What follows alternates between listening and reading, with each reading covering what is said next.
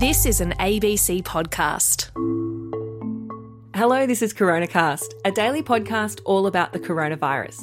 I'm health reporter Tegan Taylor. And I'm physician and journalist Dr. Norman Swan. It's Tuesday, the 27th of April, 2021. And yesterday, people in Perth and Peel were presumably very relieved to discover that their lockdown lifted overnight, which is fantastic news for them. There's still pretty heavy restrictions in those areas, limits on the number of people that can gather and that sort of thing.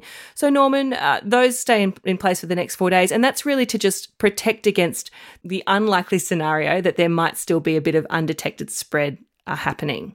Yeah, it's just prudent. It's a fairly light touch in terms of social distancing. Just means no singing and dancing in the streets really for a few days until this really settles down and they track down everybody.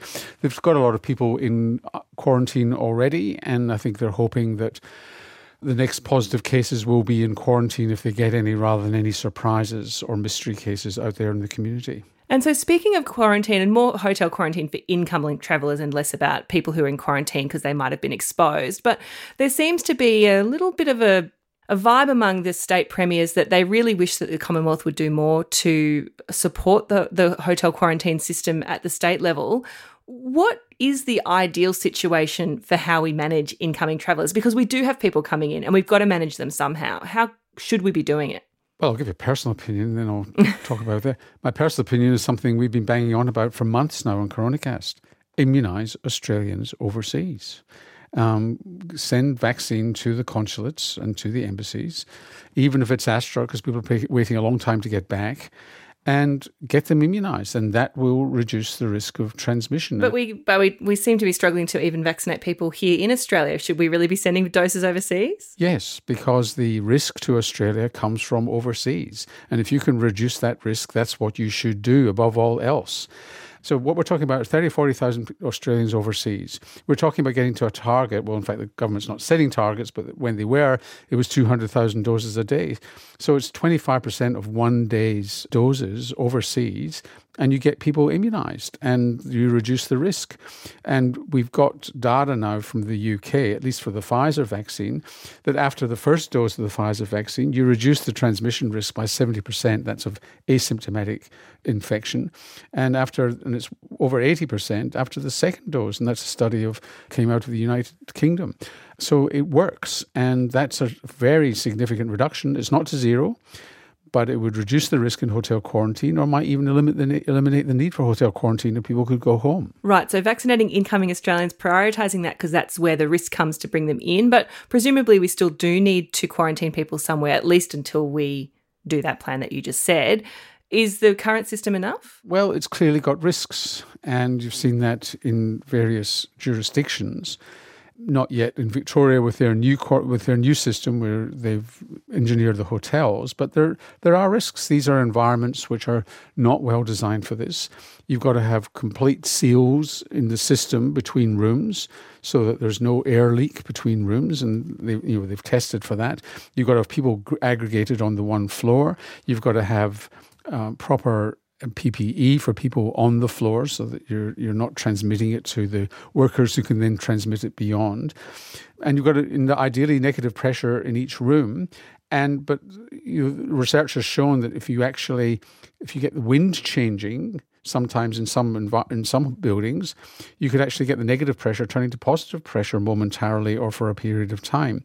And the other ideal thing to do would be to put HEPA filters, so viral filters, in each room. But the problem with that is there's a worldwide shortage of these HEPA filters. So with all that, you could do it. The less intense way to do it is to put people in cabins where they're not sharing air with each other. And that requires army camps, mining camps, other things, Rottnest Island. Although in Rottnest Island, the accommodation sounds ideal, but it's not really, because people are pretty much cheek by jowl in areas like Geordie's. If you've ever been to Rottnest, I have a passing interest in Rottnest, as CoronaCast listeners know. So we've heard. But they're not separate cabins, they're actually next door to each other. So I'm not sure that Rottnest is such a great option. But that's what they're calling for. Right. So we talked a bit about cabin accommodation yesterday, and the risk of travellers returning from different countries is not equal. So far, because we've got so few people entering and leaving Australia, we haven't really, that I know of at least, prioritise different countries in terms of not allowing people to come back because of high COVID risk. But with the scale of the pandemic in India, some other countries are suspending their arrivals from India now, which, is that something that you'd see Australia doing? Well, it's a very difficult question, and I covered it last night to some extent on the 7:30 on my story about India, is that people could die, Australians could die overseas of COVID-19 while they're waiting to get back. It's a really difficult decision. And we do have hotel quarantine, and this is a humanitarian issue for Australian citizens in terms of returning. And many countries are putting up a travel ban, at least for the next few days or next couple of weeks. So it is a very, very difficult moral, ethical and public health issue. On the other hand, we probably could be risk adjusting for other countries where the risk is extremely low. I noticed that a bubble is potentially opening up between Hong Kong and Singapore. We could open up a bubble between us and Singapore quite easily because there are almost no cases in Singapore. And what we've been saying for quite some time is that Chinese students could probably be coming back in to go to university here if they were still willing to do so, because the risk from China is pretty low.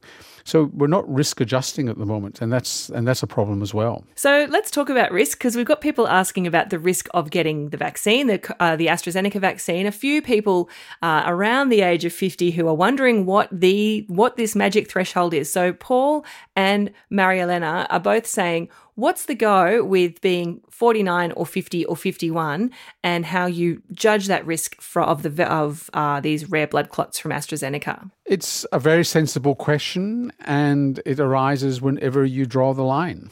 Unfortunately, in public health and medicine, you draw the line all the time.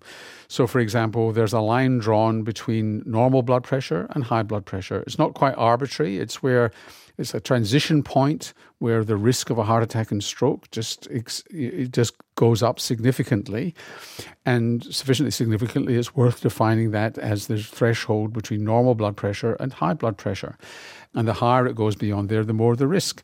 We do this all the time. You've just got to choose a point. For the diagnosis of Down syndrome prenatally, it's a risk. If you wanted to diagnose more babies with Down syndrome, you would also have more false positives and create all sorts of problems there. So you adjust a line where you're detecting enough babies with Down syndrome prenatally and not missing them, but not over-diagnosing. We do this all the time. And that's what's happened here with the vaccine, is that they've had to draw a line, and it doesn't make sense if you're 49 or 51, but it does make sense if you're 40 or 60. But the line's got to be drawn somewhere, and 50 is where you got the balance shifting towards in favour of the vaccine above 50, in favour of Pfizer below 50. And so when you're that person, so at a population level it makes a lot of sense, like you say, but if you're that person and you're weighing your risk, especially when at the moment the risk of catching COVID in Australia is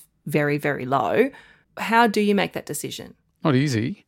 The risk overall is low, and the risk goes up fairly dramatically. So I think it's much easier when you're 40 to make that decision than it is when you're 49 or 51. But if you're feeling uncomfortable about it, it's up to you. You can choose to hold off and hope that you get Pfizer towards the end of the year, which is presumably why the government's ordered another 20 million doses for people such as yourselves who are worried at the age of 51. Well, I'm going to hang on and try and get Pfizer towards the end of the year. By the way, there's no guarantee you'll get it, but hopefully you will if you hang on. Me, I'm not prepared to hang on. I want to get covered now just so that I've got peace of mind. But that's my decision, not yours. Actually, no. So when you mentioned that, we had Amit asking, he was interested to hear that you're not eligible for the COVID vaccine because you're a doctor. Are you even a doctor, Norman? I was the last time I looked, and I'm still registered. But I'm far from the front line when I'm doing CoronaCast every day. So other people stand in front of me. So just back to the risk again, Helen and Maria-Elena again also asked about how do you know if you've got the clotting problem? Is there a test that you can do? The indications that you might have the clotting problem are new symptoms arising round about day 4 or after. So they tend to occur after day 4 towards day 15, day 20. So it's in the... And from recent work that I've seen or recent reports, it's actually a bit later than day 4. It's maybe 1 week, 10 days after you've had the vaccine. So it's not the first day or two. So that's the first thing. And it's things like headache, abdominal pain, symptoms you've just never had before. And if that's the case, you go and see you report to your doctor urgently, get in to see your doctor quickly. And yes, there are tests that can be done to see whether or not you've got the clotting problem. There is no point, by the way, in doing these tests preemptively without the symptoms. One of the test results is a low platelet count. But the thing is that the vaccine itself can cause a low platelet count. So a low platelet count by itself doesn't actually mean anything. You can get a low platelet count after an influenza immunization. You could do your blood test and have a low platelet count 4 days afterwards. That does not mean you're going to get the clotting problem. That could just be the vaccine causing that as a routine vaccine effect. You can get low white cells as well after an immunization. You get a bit of depression of your blood system sometimes momentarily after an immunization. It's symptoms that with a high index of suspicion that you might have clots, and then you do it and you've got signs of blood clotting on imaging like MRI scans, CAT scans, and you've got the low platelet count as well. Blood clotting with low platelets, that's when you've got it. So it's not just one test. And as always, if you're in doubt, talk to your doctor. Don't make your medical decisions solely on something you heard on a podcast. Even an excellent one such as ours. But that is all we've got time for today. If you want to ask us more questions, make more comments, throw brickbats about my medical degree, just go to the website abc.net.au/coronacast. Go to ask your questions. Mention Coronacast on the way through. Makes it easier for us to pick it up. And we will see you tomorrow. See you then.